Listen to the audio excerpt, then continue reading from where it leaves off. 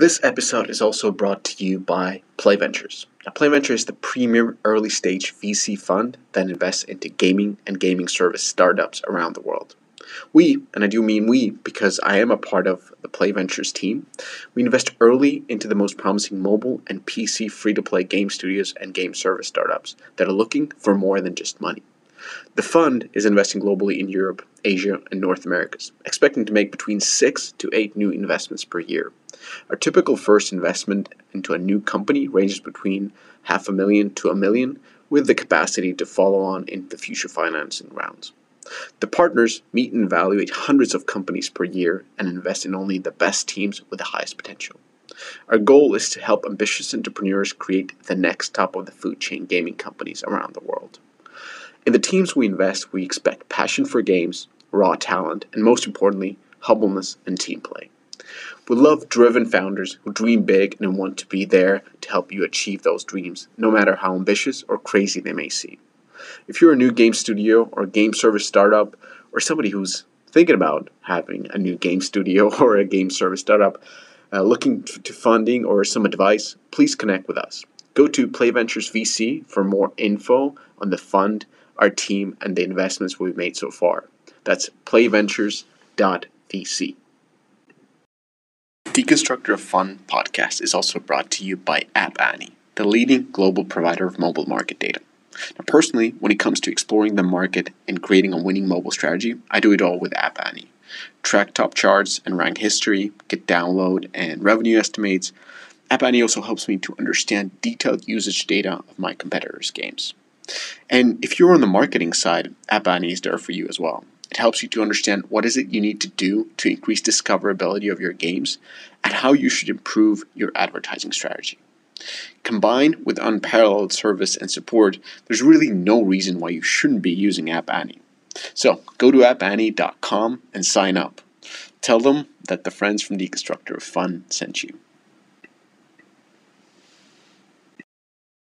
Hey folks, and welcome to the first episode of our Mobile Publisher series. Now in each of these episodes, we sat down with the CEOs of top mobile publishers and discussed on how they approach publishing. What is it their company's strategy, and how is it set apart, and how do they work with developers?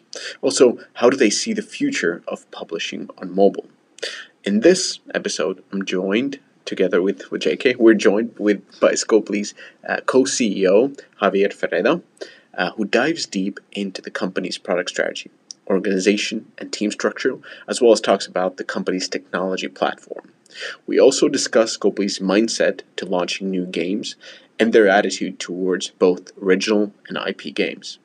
I think this was one of the most interesting discussions on the podcast, and I'm happy to say that this episode will be followed by at least as interesting episodes on mobile publishing. So guys, stay tuned, remember to comment, and please do subscribe to hear the upcoming episodes with other CEOs from top-notch mobile publishers. Welcome everybody, and we're here with, as always, JK, and we have a special awesome guest, Javier Ferreira. Did I pronounce it correctly? Pretty nice, yeah, pretty accurate. All right, awesome to have you here, or there. We're doing this remotely. Yeah. And we're going to talk about mobile publishing, and what's the better way to kick off our series on mobile publishing than to talk with the biggest mobile publisher out there, Scopely. But before we dive into Scopely, I'd like to, Javier, I look, your background in games is extensive. So can you tell a little bit more about your background and how did you end up at Scopely? Sure.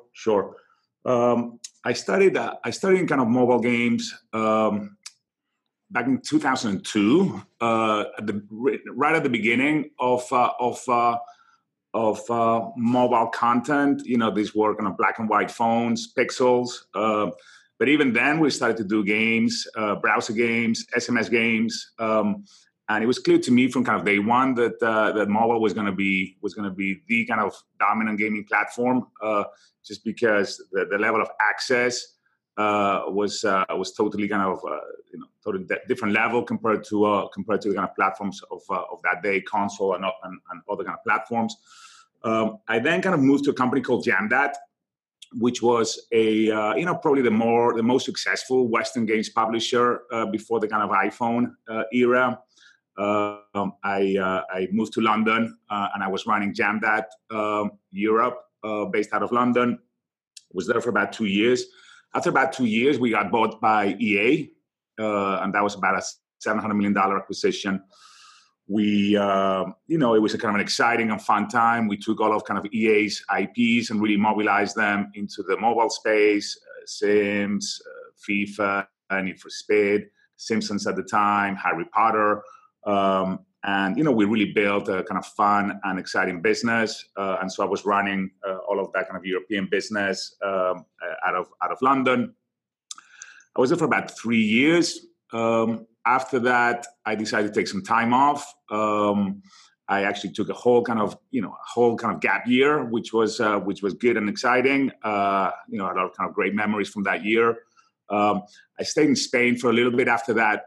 And in 2011, a guy called John Pleasance, who had been the COO of kind of EA, had moved over to Disney Interactive to really try and build the vertical kind of game business for Disney.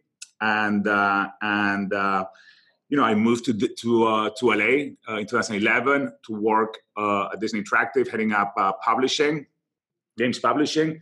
There I was working on the console side of things and mobile and some online. On console, I was heading up publishing for Disney Infinity, which became Disney's biggest kind of console game, over $1 billion in revenue, and a very successful one on the kind of first iteration. And then on mobile, we kind of drove the transition to mobile free to play. When I came, they were all it was all paid downloads. And we started, moving towards free to play. We did a number of games like Frozen, Marvel Avengers, Star Wars Commander, and other games that were kind of pretty successful. And so drove that kind of transition. I joined Scopely because obviously I had a lot of kind of experience in the mobile space and in the kind of mobile publishing space. And I was looking at the ecosystem, and I felt that there was nobody attacking the space or building the type of company that I wanted to build.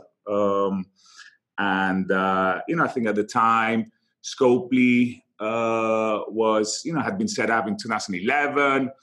They were a very kind of tech driven company.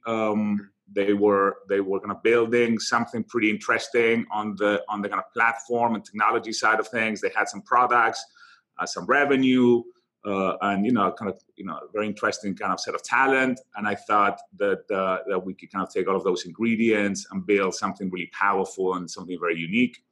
So that was exciting. And so in 2014, I moved over and started the journey. Mm. And you started off as heading publishing at Scopely, and now you're co-CEO, if I'm correct. What does co-CEO mean?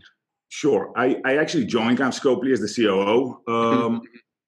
And co-CEO basically means that, Walter and I really try to kind of think about and operate the business together. I think what we have found is that by through that process, we enhance our thinking, we make our thinking better. We challenge each other's ideas, and that leads to, I think, kind of better ideas and better approaches. And then we make sure that we operate as a single kind of integrated vision. And then we have areas of focus where we kind of deploy ourselves, but always from a kind of integrated perspective. And as I said, an improved perspective because of the relationship and because of the partnership that we have. Yeah. And as just looking, even if somebody looks at your backgrounds, your and Walter's, you have very different background. You're clearly of, gaming for the last 20 years and publishing and everything, and more entertainment and then and Scopely. Yeah. So let's talk a little bit about, well, not a little bit. Let's talk about a lot about Scopely. Yeah.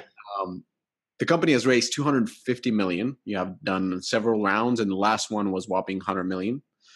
Till date, you have released a little over 20 titles, and probably around 250 million downloads if we're looking at App Annie or Sensor Tower. Yeah. But most importantly, for anybody and everybody who's listening to this, you've grossed over 1 billion in lifetime revenues. Sure.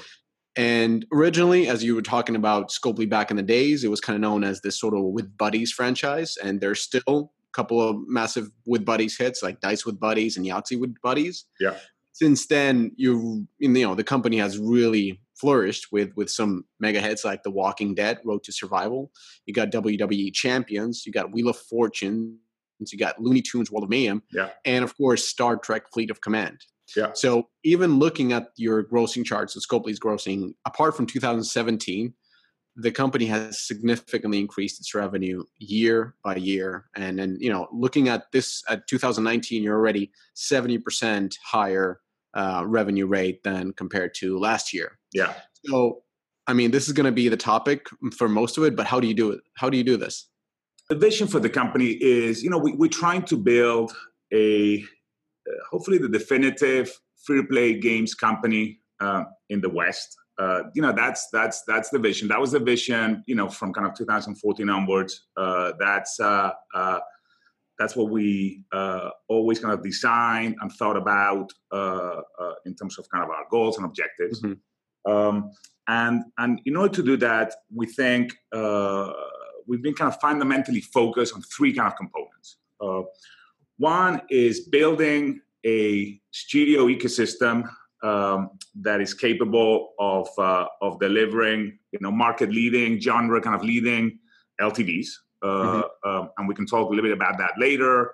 The second kind of component is building a tech platform that has a number of kind of components that can allow us and kind of empower us to kind of monetize those kind of LTVs, those kind of game experiences in a way that is more sophisticated and more durable than our competitors or the other players in the space. And I think thirdly, we're also kind of very focused on building a kind of company operating system. And by operating system, I mean our processes, our culture, our talent that operates that studio ecosystem and that technology platform, again, in a way that leads to kind of, market leading outcomes. And when you kind of put those three things together, and when you put those three things together in a kind of successful manner, I think we have been able to build, launch, and monetize free-to-play games in a way that I think very few companies have done over the last kind of 4 years. And, you talk about a kind of portfolio, and, one of the things that's kind of unique about our portfolio is the fact that we've been able to do, to launch very successful games across multiple genres, right? We've been able to do that on the casual side, we've been able to do it on the RPG side, we've been able to do it on the kind of strategy side. And I think, there's very few companies that have been able to do that. And so it is the combination of those kind of three components that drive our strategy, and I think they are differentiated. Each of them is differentiated in its own way, and together I think give us significant competitive advantage that has allowed us to kind of drive a lot of growth. We're doing we've grown a lot. We're doing well over $400 million run rate now, and we expect to kind of grow significantly over the next 12, 24 months. So it's been an exciting trajectory. But those three kind of fundamental buckets, I think, are the things that drive our company. Got it. So going into like the first part of the studio ecosystem, do you make games out of your HQ? And everybody probably saw the photos of your HQ. So it's a wholly new rebuild, Culver City HQ, and you can clearly see it from the images. So do you do games out of the HQ, or do you do games only through the external studios like Digit is working on the Star Trek and so forth? Yeah, I think the taking a step back for a second to understand really our model. the way that we think about our kind of content strategy is that first we build a strategy, right? And by that I mean, what are the kind of genres and products that we want to kind of build. In some cases, what are the IPs that we think are kind of exciting? In some cases, what are the studios that we want to work with? But there is a kind of highly sophisticated, highly data-driven kind of content strategy that drives our thinking around the kind of games that we want to kind of make. We are not a distributor of third-party content. Mm-hmm. We are not a publisher of third-party content.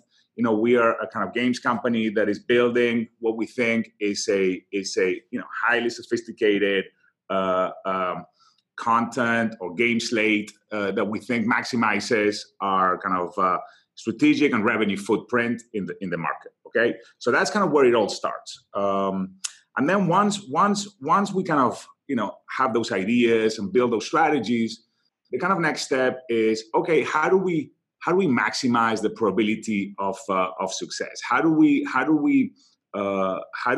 get behind a bet like, hey, let's make a strategy game because we think strategy games are, strategy category is exciting. How do we maximize the probability of success?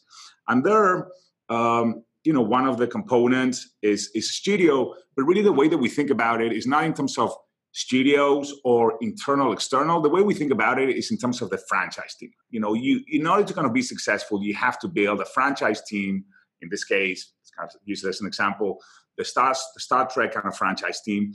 And that team needs to have a set of capabilities in order to kind of be successful. One of the capabilities that it needs to have is development expertise in the strategy category. And in that case, because, for example, we did not have those capabilities internally, we go and kind of strike partnerships with studios, in this case, Digit, and that's kind of what drives our thinking. In some other cases, as you know, we do have those capabilities internally, and therefore we do have kind of internal studios, both in our kind of headquarters here in LA, also in our offices in kind of Barcelona, where because we think we have the capabilities internally, then the right kind of approach is to build that game internally. So it is driven by the kind of by the strategy, the content strategy that we're executing against. And then based on that strategy, we look for the best studio to execute against that opportunity. In some cases, that's an internal studio. Some other cases, it's an external. It's an internal studio. But in all cases, what we are trying to do after that is eliminate the kind of internal, kind of external kind of component and build a single kind of game team that is 100% focused on delivering the product outcome. And that game team, in most cases, includes people that are employed by Scopely. So you'll have game designers, you'll have product managers, sometimes you have technical directors kind of working on the Scopely side, partnering with the studios. And by the way, the studio might also have designers and product managers and engineering leadership that complements the talent that we have. And it is bringing together an amazing team from sometimes multiple different companies that we think leads to market kind of leading outcomes. I think I see time and time again companies trying to do things that they don't know how to do, and that is sometimes it works, but more often than not it doesn't. And so we are conscious of the things that we know how to do really well. And also of the things where other people know potentially how to do it better, and we are partnership oriented, and we are open to kind of finding the right partnerships to complement our skill sets so that we can deliver, great outcomes. Love it. This is really clear. So, like the way I hear it is you're quite more proactive versus reactive, which is a lot of as a publisher, some publishers tend to be more reactive because they look at what's coming down the pipe and they're trying to, see what they can promote, where make an extra buck and so forth. But you're actually looking at first the landscape. Yeah, that's a nice kind of way of putting it. We are also very proactive in reaching out to studios. We are all the time speaking to what we think are the best kind of independent studios out there, and not because at that particular moment we might have a game that we want to make with them, but because we know that perhaps in 6 months, 12 months, 18 months, we're going to have an opportunity. But yes, we are kind of very proactive in building those relationships. And then we are very proactive in building a kind of content strategy and then striking the right partnerships to execute against that. Mm. So, a couple of questions regarding that. So how big is the company as of today? If we're looking at, both the studios that you have and then your internal ones. Yeah. So we're about 400 people across LA, Dublin, and Barcelona. And then we have another kind of 400 people across our studio ecosystem of studios that we don't kind of fully own. And in some cases, those studios are studios where we have investments, sometimes kind of investments to in a path to kind of majority ownership. In some cases, we have exclusive kind of arrangements. So all the kind of relationships with the studios are somewhat different. But yeah, it's about kind of 400 people across our studio ecosystem. Mm. And how many studios? Like looking at your portfolio, as you said, it's extremely wide. So how many studios do you need to cover basically the whole gaming market? Yeah. Well, right now we have 10 game studios, distributed all over the world, between kind of internal and external. I don't think that allows us to cover the whole gaming market yet. So we're always kind of, building additional partnerships. But yeah, that's kind of where we are today. And, our goal also with those studios is to go deeper and continue to kind of, further alignment, as we think about the kind of long term and about the partnership. Yeah. Okay. That's okay. 10 studios. That makes sense. Yeah. And yeah. And you mentioned how many work. It's kind of like 50-50, like 400 and 400.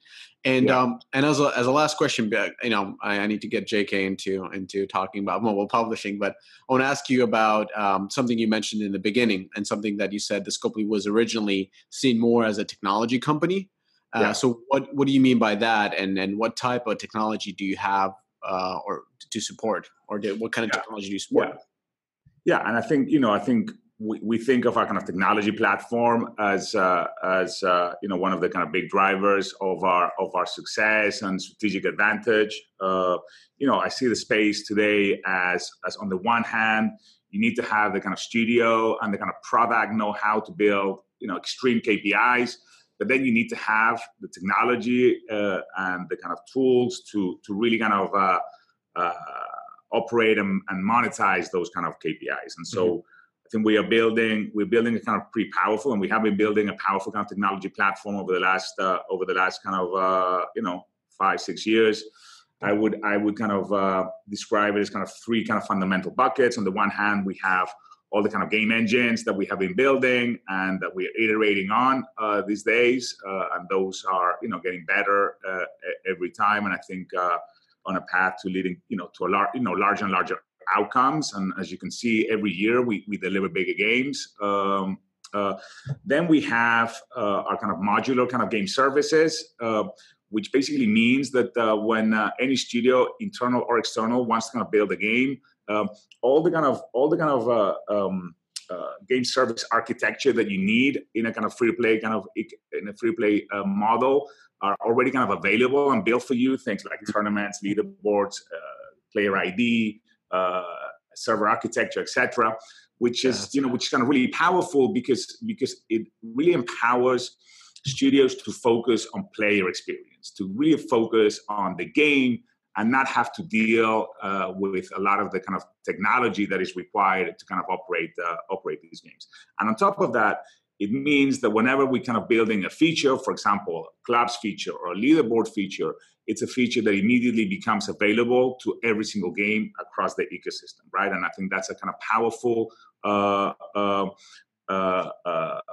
process and idea, because it's really accelerates our ability to iterate on our kind of game roadmaps and to kind of grow the LTV of our products. And then finally, we have our kind of publishing technology, and that is everything that has to do with data, with BI, with user acquisition, marketing automation, segmentation, machine learning, all the kind of capabilities that fundamentally allow us to acquire users on a one-to-one basis and really kind of customize the experience through the whole kind of life cycle and through the whole kind of player journey on a one-to-one basis in terms of, what are the events that they see, what are the, the offers that they get, understanding the parts of the game that they engage with the most and making sure that we react to that kind of data.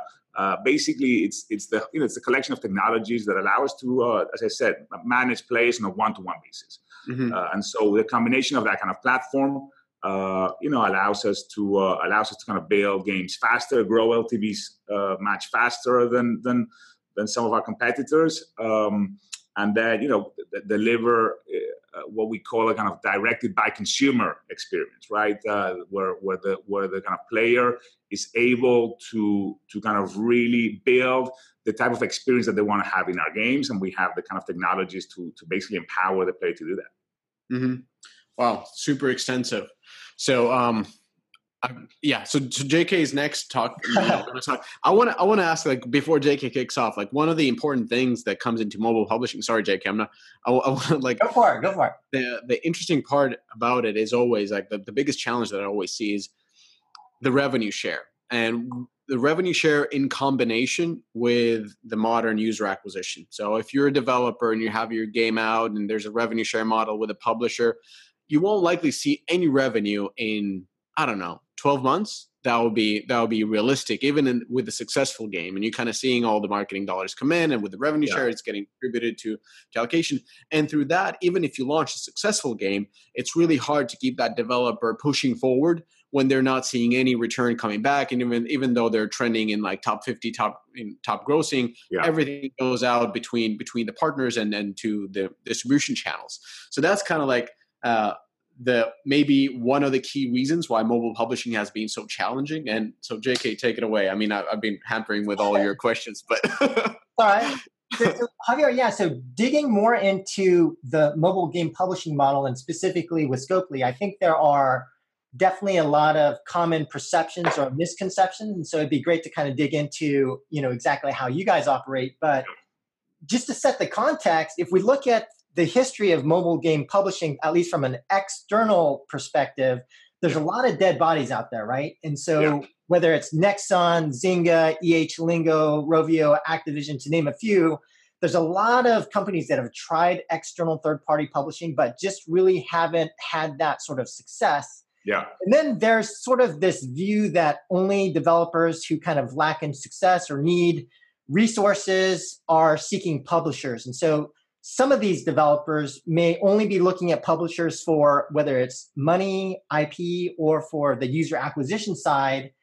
And then on the flip side, there are certainly some publishers who want to just sort of take as little risk as possible and put a lot of risk on developers. And so there's been kind of this the history of mobile game publishing has been a little bit kind of complicated and not super successful.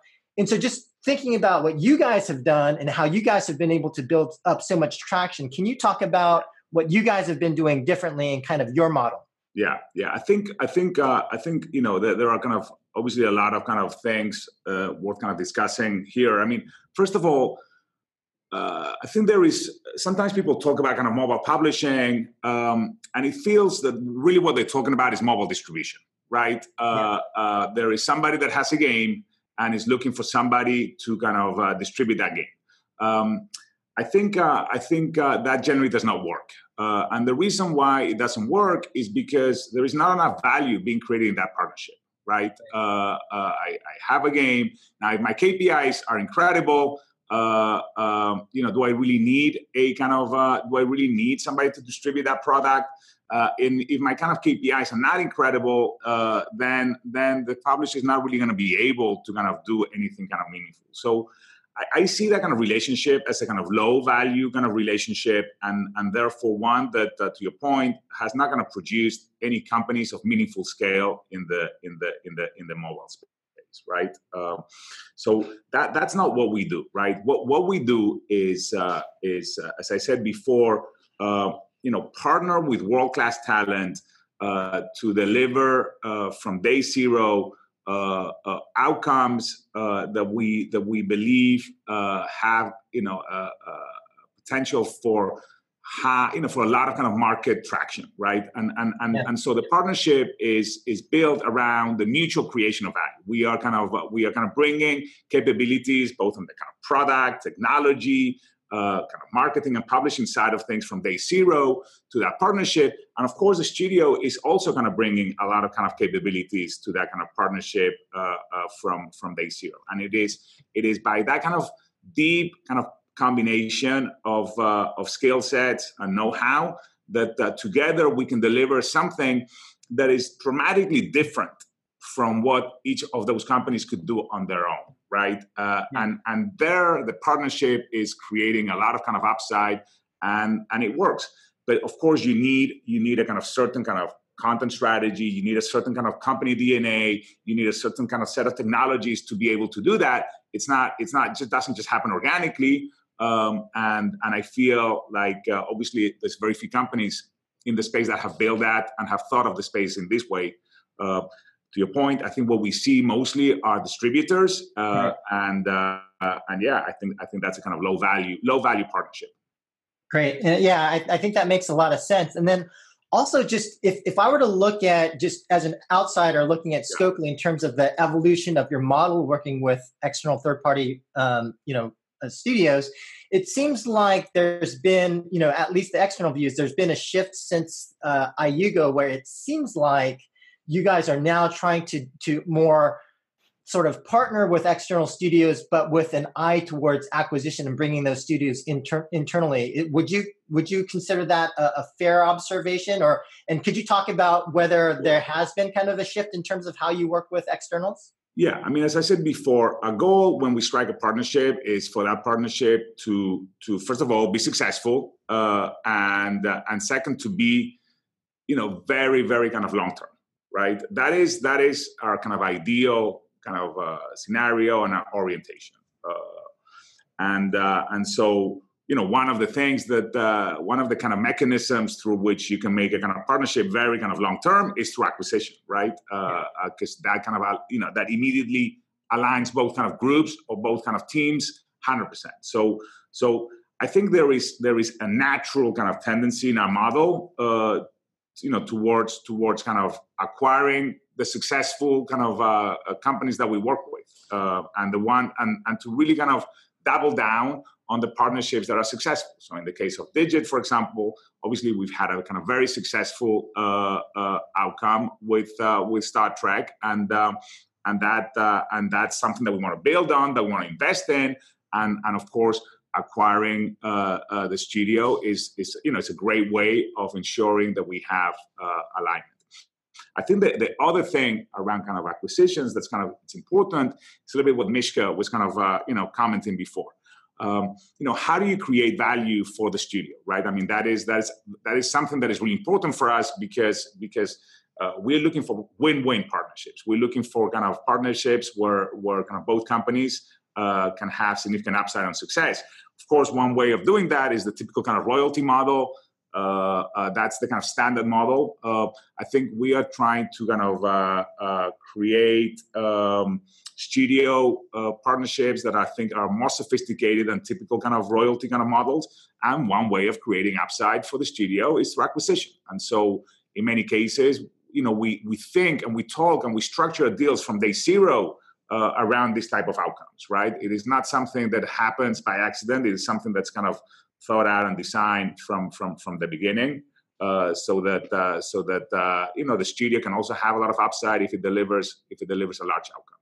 So there is nothing that says that we have to kind of buy a studio that we work with, but certainly to the extent that the partnership is successful, it's something that makes a lot of sense for us because, as I said, that kind of really aligns us for the long term And as I said before, internal, external, that's not really what matters. It is about kind of working together in an efficient way and being kind of very aligned in terms of the objectives that we're chasing.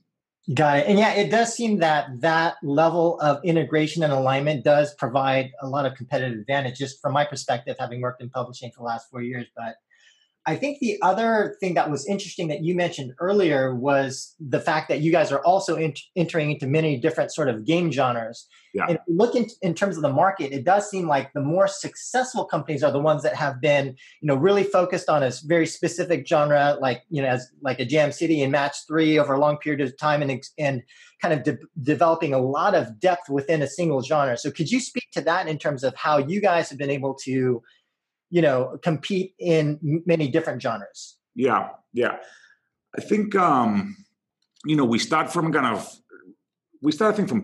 kind of places. One is the kind of reading and the analysis of the marketplace. What are the kind of genres and kind of games that we think are going to be successful in the future? And when we kind of do that kind of thinking, we're not kind of really putting the filter of what are the games that we have made in the past. We are much more kind of interested in the future and what we think is going to be successful in the future. That's the first thing. And I think the second thing is, we are a games company, and there's a lot of people at Scopely that have the creative drive and the creative desire to kind of make all kinds of games. There are people here at Scopely that love kind of making social PvP games, but there's also a lot of people here that make, like making kind of hardcore strategy games. And so that is a kind of very powerful part of our company, this kind of depth of kind of creative talent. And we are also kind of excited about empowering our people to go after those opportunities. Now, once we kind of have those two things, like, hey, I believe that there is a market opportunity and that we have kind of creative talent at the company that wants to go after that opportunity. The way that we think about that is we do not want to be constrained by the capabilities that we have in-house. We want to have the opportunity to pursue that opportunity. And what we are disciplined in ensuring that we only do that if we have the right kind of sort of talent and studio to go after the opportunity. And I think by doing that and by being disciplined around that, what we have been able to do is to kind of expand to multiple categories successfully. Because I think actually, Joe, many of the companies that have been successful in kind of one genre have also been pretty unsuccessful in others, right? I mean, you are only kind of talking about the successful kind of verticals, but most of them have tried to kind of go into other genres, because as a games company, given how big the space is, and as I said, because we are kind of ultimately kind of creative driven kind of entities, we don't want to be constrained by what we have done in the past, but you need to be sophisticated in ensuring that when you go after an opportunity, you have the right talent and the right know-how to go after it. And we think that by doing that, over the long term, we can build a much kind of more vibrant company, a much more successful kind of company, and a company that can kind of have a footprint across all the different successful dimensions of mobile games. And we are excited about that, as I said, from a business perspective and also creatively. Got it. And then now talking about, so you mentioned you talked to a lot of different studios out there. Can you talk a little bit more about, so what are the specific types of teams that you're looking for? And are there certain types of developers that you actually don't want to work with relative to who you do want to work with? Yeah. I think, as I said before, we are obviously this kind of business in constant evolution. And so some of our criteria, and we are in constant evolution as a company as well. So this is a kind of criteria that has evolved over time. I would say that today we are very focused on trying to work with studios that are very focused, if not obsessed, around a particular type of game, a particular type of experience. For example, in the case of Digit, they've always said, we want to build, the most successful strategy games in the West, right? And so they've always been obsessed about that, and we like that because we think that in the marketplace today, the path to winning is, as I said, to deliver very extreme type of KPIs. In the case of strategy game, it's very extreme kind of LTV, and in order to do that, you need focus, right? And you need passion against the kind of game experience. We love those kind of studios that are saying, hey, we're going after the strategy category, or we want to build the best kind of match 3 games, or we want to kind of really kind of build the most kind of amazing kind of RPGs, and studios that are willing to kind of stay very focused against that. That's the first thing. The second thing that we are interested in, or that we kind of really value, is, I think kind of Mishka was also kind of referencing before, studios that are excited about kind of working under a model, right? And that are kind of excited about what we are all about as a company, and a kind of long-term vision. I think that's kind of really important, and that alignment, kind of day zero, is what leads to kind of huge outcomes. As I said before, we're not interested in keeping our teams and the kind of studios that we work with separate. We are much more interested in making sure that they function as a single company, as a single unit, right? Yeah. And so that is, a kind of way of thinking that not all kind of studios necessarily share, and that kind of matters to us. And so that kind of alignment around the model and the goals. The goals, another kind of important thing. I think we are not interested in making games that do, $2, $3, $4, $5, $6 million a month. We're interested in making games that can have kind of real, kind of blockbuster kind of potential. And again, that requires a certain kind of commitment to the product, to the timelines. That is not necessarily all kind of studios share. So those are the things that we look for. And in terms of the kind of things that we are kind of less interested in, as I said, are studios that are spread too thin, that are kind of trying to do too many things. Perhaps sometimes I think there are studios who are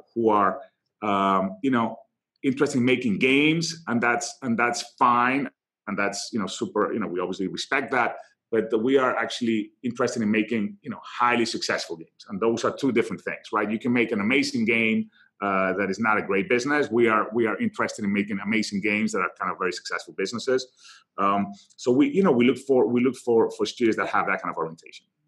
So just to, is that the specific sort of high level evaluation framework that you guys use in, trying to work with the studio? So I think you mentioned one was like the depth and level of specialization. Secondly, working within the Scopely model. Third, the potential for that game design or idea to have blockbuster potential. And fourth, in terms of having focus. Is that the general high level framework for you guys? I think that's probably pretty accurate. I would add obviously quality and kind of quality of talent as a kind of really important one. We are now kind of looking we're looking for studios that have already, very high quality and that can deliver, kind of market leading level. So yeah, those are some of the kind of components that I think matter to us. Yes. Got it. All right, Mishka. Awesome. All right. So let's talk about working with developers. And just to reiterate, I was writing stuff down. So basically the way how I would sum it up, just listening to you, Javier, is like Scopely does very extensive market research. It understands very clearly its own capabilities, what it can and can't do with the current resources. You have very active discussions with developers around the world. So and you're looking for focused developers. You're looking for developers that are excited to work with Scopely, with a publisher. And you're looking for developers that are mature enough because, working with a publisher takes a certain amount of maturity to make it happen. And most importantly, you're looking for developers that are able to deliver the type of quality that actually creates a blockbuster game. Yeah. You have very active discussions with IPs. I mean, you're located in LA. That's where a lot of IPs are there. Yeah. And the day-to-day work is driven and owned by the franchise teams. When it comes to that. So, can we first talk about probably the second most interesting thing for any listener is like what is the business relationship look like with the developers? And we don't have to go to exact deal structures, of course. We can for sure. We can go to I'll tell you all of them. Yeah. I think the important thing here is that there's not a template, right? Mm-hmm. Every single team has different set of goals, different set of expectations, different things that they're trying to achieve. What we are talent oriented. That is, when we want to kind of work with the studio, what we try to kind of structure is a deal that, as I said before, aligns our kind of long-term interests as much as possible, and delivers the kind of value or the kind of things that the studio is looking for. And every studio is different, and so we are, I think, pretty flexible and I would say quite sophisticated in the type of deals that we structure. And as I said before, one of the kind of key components there is that there has to be meaningful upside, of course, for the studio in success. And so there are kind of many different tools that you can use to kind of deliver those, to deliver that. You mentioned before royalties, but you also have kind of lump sum payments, success fees. You have kind of acquisitions. You have investments. There are a lot of kind of different ways that you can kind of align the two companies. And so I would say that every single one of our studio partnerships looks different, and we tailor the deals to their relationship. And I think that's kind of important.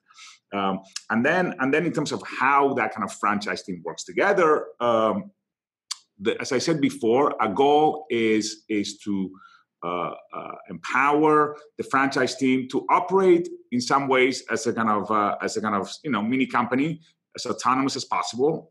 Every kind of game team is making its own kind of decisions around the kind of what the game should look like and what the game should feel like. And we are looking for deep integration between our kind of product and kind of publishing people and the studio kind of resources.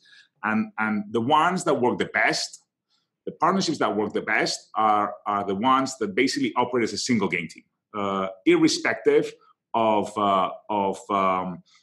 what company each person works for.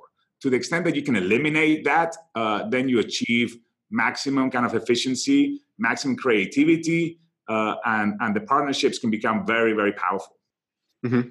Yeah, that's I think that's one of the most important thing in not only in publishing but in any kind of partnership is to align the end goals. Yeah, and that's I've heard a lot, and in this industry you hear a lot when talking about publishing deals or anything, and people are talking about like, can we do the Scopely model, which in other words means like everybody has a happy ending. So yeah. It's widely referred as that. But so can we talk about a little bit about I wrote so many questions down here as you were talking. So one of the interesting things about this franchise team approach from the developers, from the studio perspective, is the question is who has the final say. Of course, internally, your franchise team is probably the one that carries the ownership, whether the game is successful or not.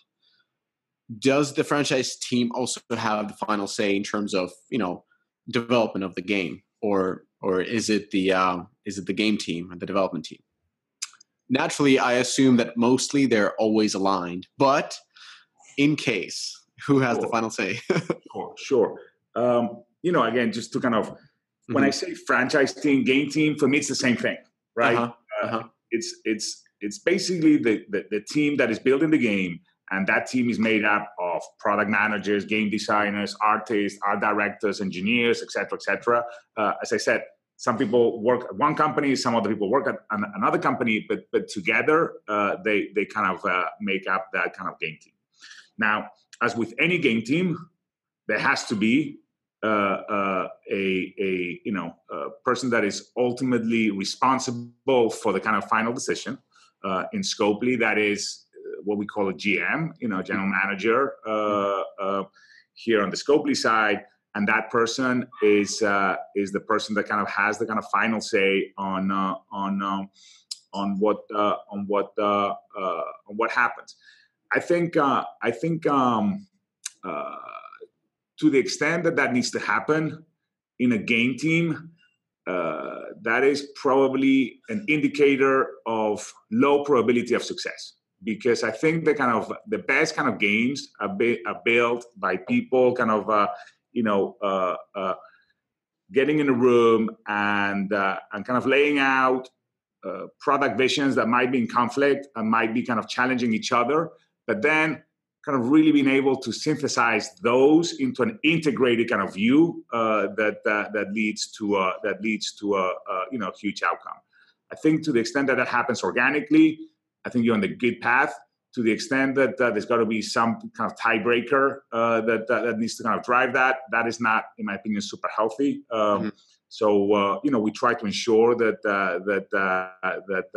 that's how we make kind of creative decisions, and that it is ultimately the team that comes up with a unified vision that incorporates different sensibilities. And as a company, we have been very diligent about making sure that we bring into Scopely a lot of kind of different product sensibilities, because all different kind of free-to-play games companies approach the space differently. Rovio is different than kind of Machine Zone, and EA is different than Kabam, and Scopely is different from pretty much everybody. But the point is making sure that we don't have single person dictating how we make games, but that we have tremendous amount of kind of talent density in any one game team, and those kind of people are responsible and tasked with creating a unified game vision.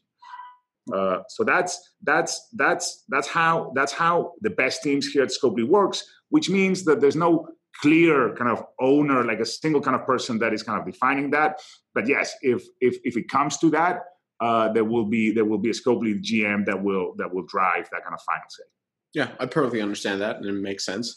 So let's talk a little bit about the relationship before and after a successful launch. So assuming that successful launch ends up with the studio being some kind of a permanent partner or a member of Scopely family, whether it's an investment or acquisition, how does that change in the sense? So what I'm basically asking is, like, before everything is great and everything just going towards that direction, is it the way that you usually pay for development, or so? Like what is the or is it the sort of like a milestone approach, and then once we get into the soft launch and numbers look good enough, we can actually scale it, it's global launch and everything is rosy afterwards? But like what is the relationship like?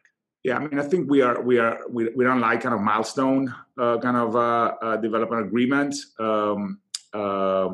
We think it's very difficult to predict when a product is going to have the right KPIs, and we think that tying financials and payments to milestones creates the wrong incentives around kind of chasing the KPIs that we're looking for. So we don't like that. Our kind of goal through development is making sure that the studio doesn't have to worry about anything other than making an amazing game, right? That is what we're trying to create from a kind of from a financial perspective, and even from a technology perspective, as I said before, right? It's like, don't worry about anything that has to do with technology or kind of financials. Just focus on building a great kind of game experience.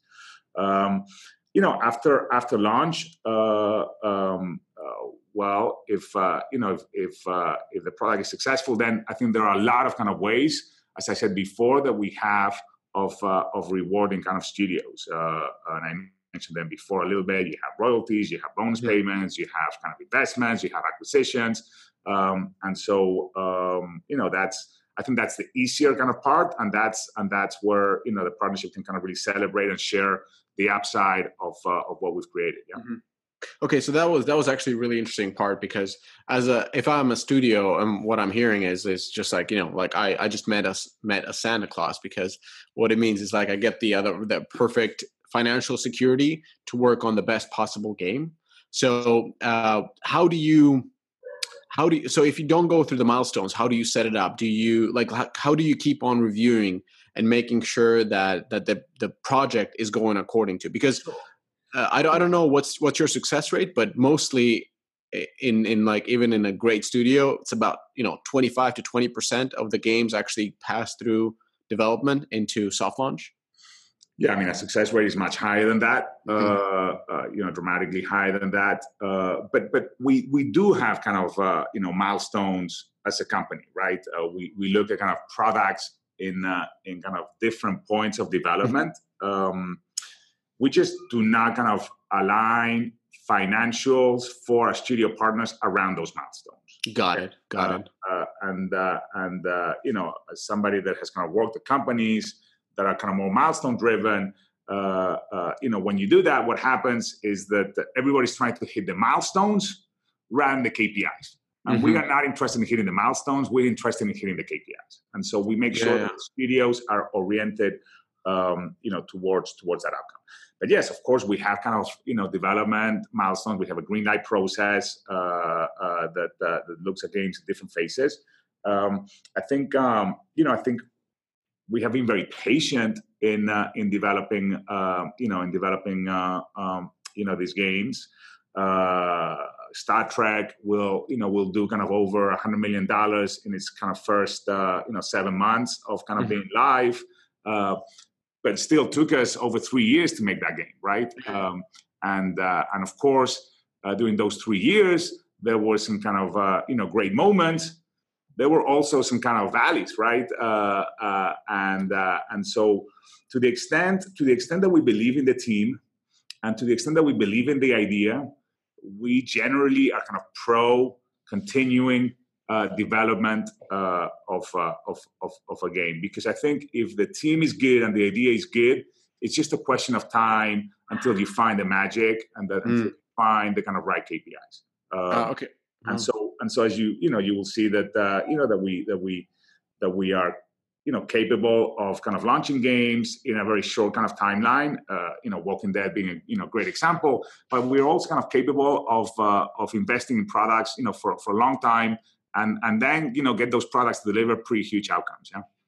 Okay. Love it. So basically what you're saying is, because you invest so much time in market research, in understanding the capabilities, both your internal and the capabilities of your partners, having, very active discussions with pretty much all the developers. I mean, if anybody is working in business development and if they meet any studio that is independent, they know that studio is talking to Scopely. So that's just a fact. So you're definitely have your guys out there, or at least Henry is everywhere. Yeah. And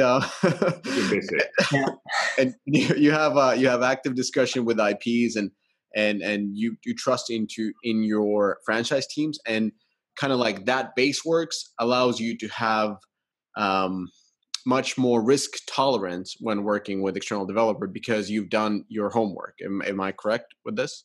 Yeah, I think the homework never ends, right? It's like we are always kind of iterating and ensuring that we are adding whatever it is that we need to add to the game, to the team. But yeah, I think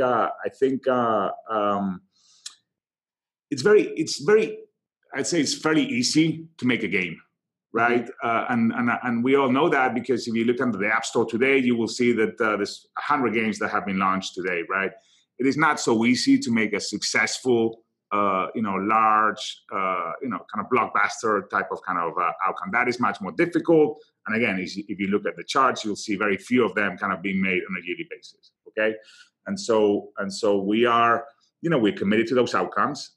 That's why our hit rate is kind of much higher than the kind of competition. That's why, when we launch games, we have really high conviction around the outcome that we are going to deliver. And that just requires kind of patience and commitment during the development phase. Yeah. Got it. Oh, okay. This. Yeah, I totally understand. So, as the last couple of questions from myself, and then Jake is going to talk about the IP, working with IPs and overall industry trends. So, you kind of touch upon what you feel is successful developer. It's the laser focus, the depth of the talent and the ability to deliver quality. But let's talk about other part. Is like, what does it take to be a successful publisher? Apart from setting up goals that are that are in line with developers, and what does it take? What does it take to be a Scopely? Yeah. Again, as we don't think of ourselves as a publisher. We think of ourselves as a kind of free-to-play games company. And I think one of the things that you need if you're going to be a successful free-to-play games company is the ability to take a product that hopefully has very strong kind of player KPIs, and then scale that product from an audience perspective. So, the kind of go-to-market strategy and the ability to, work with platform partners, to invest significant amounts of capital, and to do that investment in a kind of, highly efficient manner through, performance marketing and other kind of marketing channels. That's the kind of first component that you need. The second component is being able to kind of really operate the game in a sophisticated manner. And so at that point, what you need is kind of deep data analytics, a great kind of data visualization and kind of BI tools. You need to be able to have a lot of kind of segmentation capabilities and kind of player communication technology that, as I said before, allows you to tailor the experience to different types of players. You need to have amazing ad technology that can deliver a ad experience that monetizes, that is bug free and doesn't kind of create stability issues for the games. You need to have kind of machine learning and kind of marketing automation capabilities that allows you to learn about player behavior and kind of iterate on the game experience based on kind of that learning. So you need to have all of those kind of technologies to be able to really monetize over a long period of time those the core game experience. And when those two things come together, that's a kind of very powerful outcome. And I think that the most successful companies in the space, and I think Scopely is a great example of that, are able to do both. Yeah. Perfect. So JK, trends and IPs. Yeah, and before talking about trends and IP, I just wanted to ask in terms of some of your games, and you mentioned Star Trek Fleet Command, but can you also speak to what are some of your best performing games right now, and why have those specific games been able to achieve success? What were the keys to success for those specific games? Sure. So, I think right now, obviously our kind of most successful game is Star Trek. That's a game that, as I said, is, it's going to cross $100 million in its kind of first, 7 months of being live, which is obviously, big achievement. And we think that game is going to have a very kind of large and long kind of, life. So we're very excited about that. The success of that game is fundamentally driven by the amazing kind of player experience that the team has kind of built. That is basically resulting in some pretty amazing, player LTVs and monetization KPIs. It's a game that has insane amount of player engagement. People are playing pretty much every day of the week. The hours per day are pretty incredible. So it's a game that has kind of really captured an amazing, very passionate audience, and it's delivering kind of some of the best KPIs that we have seen, across our portfolio. So that's that's kind of Star Trek. Our kind of second most successful game right now is the DICE franchise. That's a franchise that has kind of generated well over $400 million in kind of revenue to date. It's a game that's kind of generating over $100 million of revenue a year. It's a game that we started kind of operating in 2011, and its biggest kind of revenue year is going to be 2019. So that gives you a sense of how also we think about products. We think of these products that can last forever if well operated and kind of well maintained. I think that product is the success of that product is driven by a very unique kind of player experience that I think nobody has kind of really been able to kind of replicate. It is a kind of core bonus that dice roll that we're the kind of really the only game that is kind of doing that. And again, it's a game with very strong retention, very strong long-term retention, and a very kind of passionate kind of fan base. So those are kind of the two biggest games that we have at the moment. Both are over $100 million a year in revenue. Then we have Walking Dead, which we launched in 2015 and has been hugely successful kind of franchise for us. Generated well over $300 million to date, and was the first time that we kind of entered the RPG space. We launched Looney Tunes kind of also at the end of the year, and it's kind of early days, but we're very kind of excited with the trajectory of that product. And then we have also on the RPG space WWE, which is again generated over $100 million in revenue since we launched it in 2017. And again, which we see a kind of very durable, long-term kind of franchise for us, continuously engaging with the WWE fan base in kind of really kind of fun and interesting ways. And then the kind of smallest product that we have is kind of Wheel of Fortune, we launched in 2016 and end of 2016. It's a kind of very strong evergreen IP, a lot of kind of organic installs coming to that game, and we're pretty happy with the performance of it. Got it. And it seems like the recurring theme amongst all the successful games that you guys have been launching is IP. Can you talk to your strategy when it comes to IP? Are you guys just going to be doing IP-based games moving forward? And what do you see as like the biggest benefits of working with IP-based games? Yeah. I mean, I think our focus there is not IP. We're not an IP-driven company. We're an audience-driven company. What we are trying to solve at the kind of product strategy level is, hey, we want to make games for large audiences. And I think, when we were looking at the space, back in kind of 2014, 15, 16, we thought that the most kind of predictable kind of path to doing that was through partnering with IPs that already had, very large kind of captive audiences. And the type of audiences that we're looking for are evergreen audiences, durable audiences that are kind of, engaged with the IP in a kind of profound way. So, things like WWE, things like Walking Dead TV show, things like, Wheel of Fortune also kind of on TV, right? Also audiences that are kind of perfect for the free-to-play space. So we tend to kind of, for sure, shy away from kind of kids IP, and we're trying to kind of really deliver experiences for adult players. We thought that IP was a kind of very efficient and high probability way of ensuring that we had a kind of path to systematic success. As we said before, we're in the business of creating a kind of games company that can systematize launching and operating free-to-play games, which I think very few companies have done.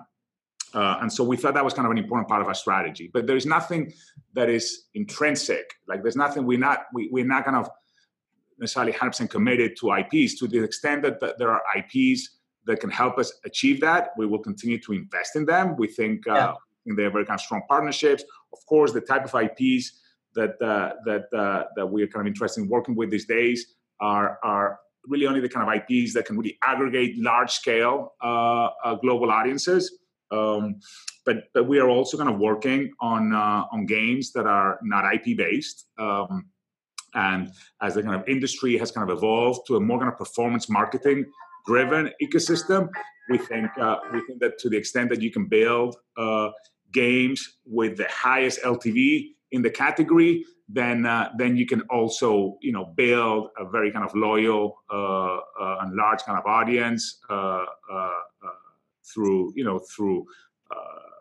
kind of large marketing launches and sustained kind of performance marketing. So we are pursuing both. We will continue to work with IP holders that can kind of bring large audiences to our games, but we're also building original IP games where we have an audience strategy built into them from day one. Got it. And then just given the wealth of experience that you guys have working with big IPs and with IP holders, there can definitely be some challenges working with some of those IP holders with respect to like IP approvals and things of that nature. Can you talk about what your experience has been and how you guys have managed some of the complexities dealing with IP holders? Yeah. I think in my experience, those conversations and those relationships have gotten much kind of easier over time. I remember when I was kind of at EA, for example, it was difficult. IP holders sometimes had a very kind of static way of how they wanted their kind of franchise or property to be reflected in the gaming space. Yeah. I think with kind of free to play, that has changed pretty meaningfully. I think with a kind of data-driven approach to kind of game design and game making, I think IP holders what they want to see is that you're capable of building an experience that the fans of the IP are going to love and are going to really engage with. And the good news is that is something that is measurable today, right?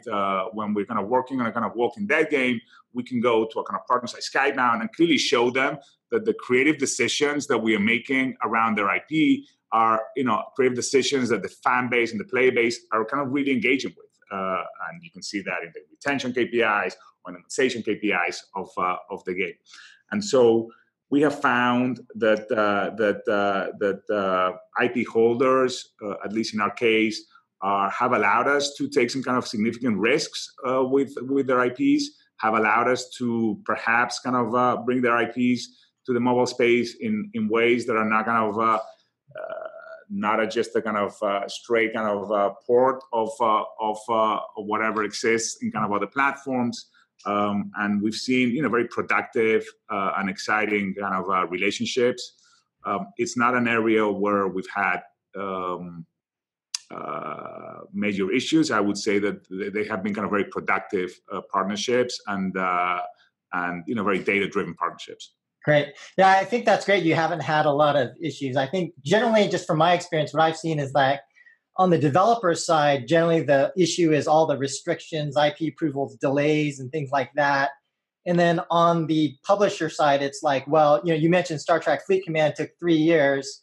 I don't know who you worked with, CBS or Paramount or whoever may have, had a revenue forecast for a certain time. And so when a game delays, they're like, I'm sure they could get kind of antsy over.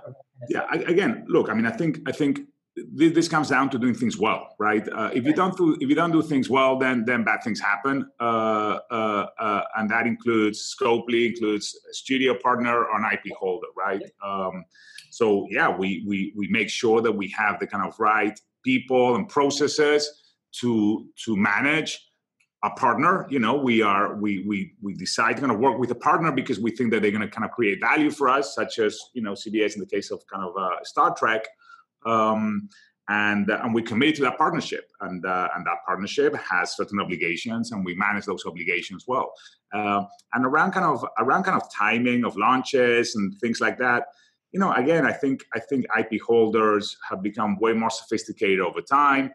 there is, back in the console days, you made money by launching a game, right? You kind of spend a bunch of money, and then you would go to kind of retail, and you would sell a bunch of kind of discs, and you would make money by doing that. As everybody knows, you lose a lot of money by launching kind of free-to-play game, and you only kind of make money to the extent that that is a great game that the fan base is excited about and willing to engage with it for very, very long periods of time.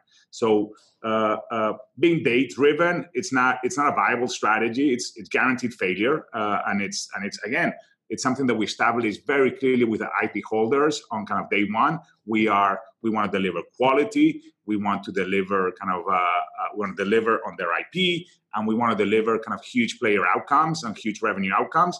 And that requires everybody to be aligned around that goal. And that is, by the way, the right goal if you want to maximize your revenue, if you want to maximize your royalties. Yeah. Got it. So I just have one final question. So in terms of like emerging and future trends that are potentially going to be impacting mobile game publishing in a big way, what are your thoughts in terms of what some of these trends might be?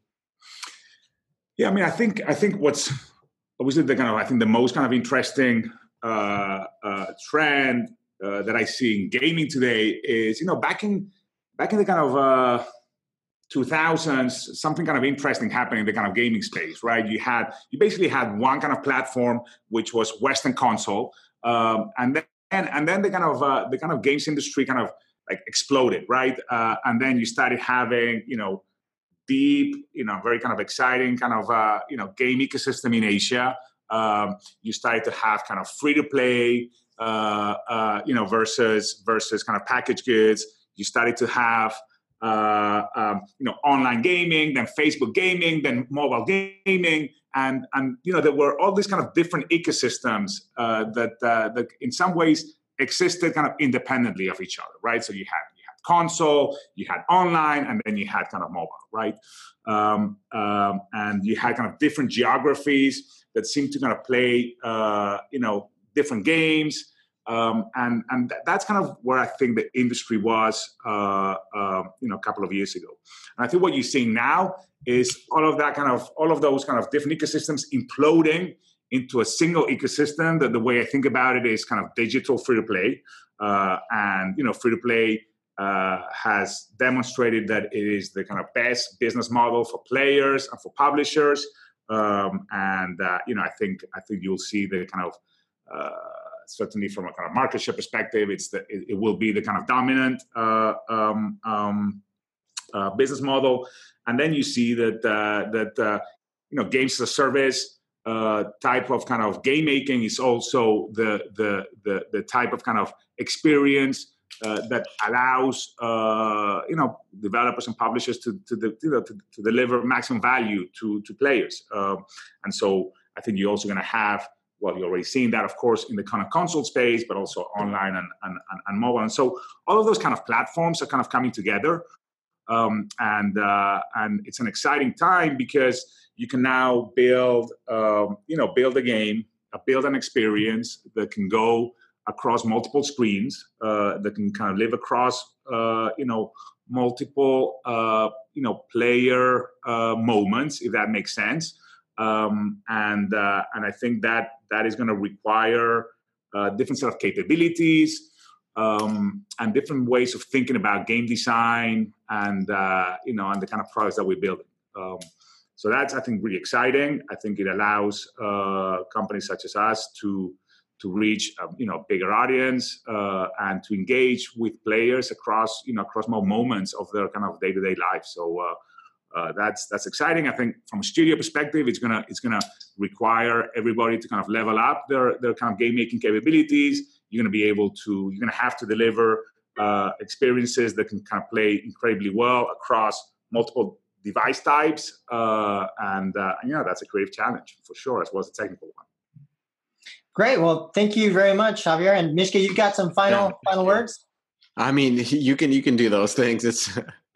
We always do some shout outs, and then in this case, I mean, definitely we want to give a shout out to Henry Lowenfels, who's always listening to this podcast. He's heading business development, I think, at Scopely. Yeah. The most well-liked person in the mobile games industry. Yeah, by far. You can meet him everywhere, and he talks to every developer. So he's like a one-man army. Yeah, I want to also give a shout out to Scopa's Instagram channel. We were looking at that with Joe yesterday, and Barcelona had some amazing party. And yes, we were talking about that as well. Yes. So I mean, you got the catamarans up in the sea and everything. So if you're not following that Instagram channel, you should most definitely add that to your list. Yeah. And probably like few things from you, Javier, is like, where can you talked a lot about developers who you're looking to work with, and you're probably talking to all the possible developers. But if some developers are not yet in contact with the Scopely folk, where can they meet? Where can they meet you guys? Well, I think Henry Lowenfeld, to your point, is the kind of person that leads those kind of efforts here at Scopely. Obviously he is, his email is henry@scopely.com. I hope he gets a lot of kind of emails over the next kind of few days. But he's obviously present across all the kind of major kind of game gatherings. He'll be at Gamescom, and as I said, we are not a company that speaks to all developers. We are kind of focused on what we think, who we think are the kind of the type of studios that can deliver, really, really high LTV games. But yeah, for sure, always interested in companies that can help us grow, that can, teach us things that we don't know, and that can bring capabilities that expand, the set of things that we can do as a games company. And finally, I'm sure everybody enjoyed listening to it, and we enjoyed talking to you. So where can the listeners see you talk next time? Are you talking at certain conferences, or where can they see you? I don't know the answer to that kind of question right now, but I'll certainly try to kind of make an appearance in that Instagram channel as soon as possible. All right, so follow the Instagram channel, and Javier you'll know what Javier will be talking at next. Yeah. So and thank you for both of you, for Joe for setting up this, and Javier for really in-depth answers. You didn't shy away for any of the questions, and Joe and I wrote everything we could think about. Some critical, some some questions that we just really wanted to answer, and you didn't modify or do anything about it. So that's always huge props. No, thank you. I mean, look, I think what I find is that we are a kind of company that doesn't kind of follow the traditional kind of some of the traditional kind of ideas or models that kind of people have around mobile games. And so I think this was a great kind of opportunity for us to go into a little bit more depth in kind of explaining our model and ensuring that people have an opportunity to understand how we think about the space, how we think about us as a company, and how we think about working with studios. So thanks for the opportunity. Perfect. All right. And thanks very much, Javier. Awesome. Bye-bye, guys. Thank you. Thank you. That's it.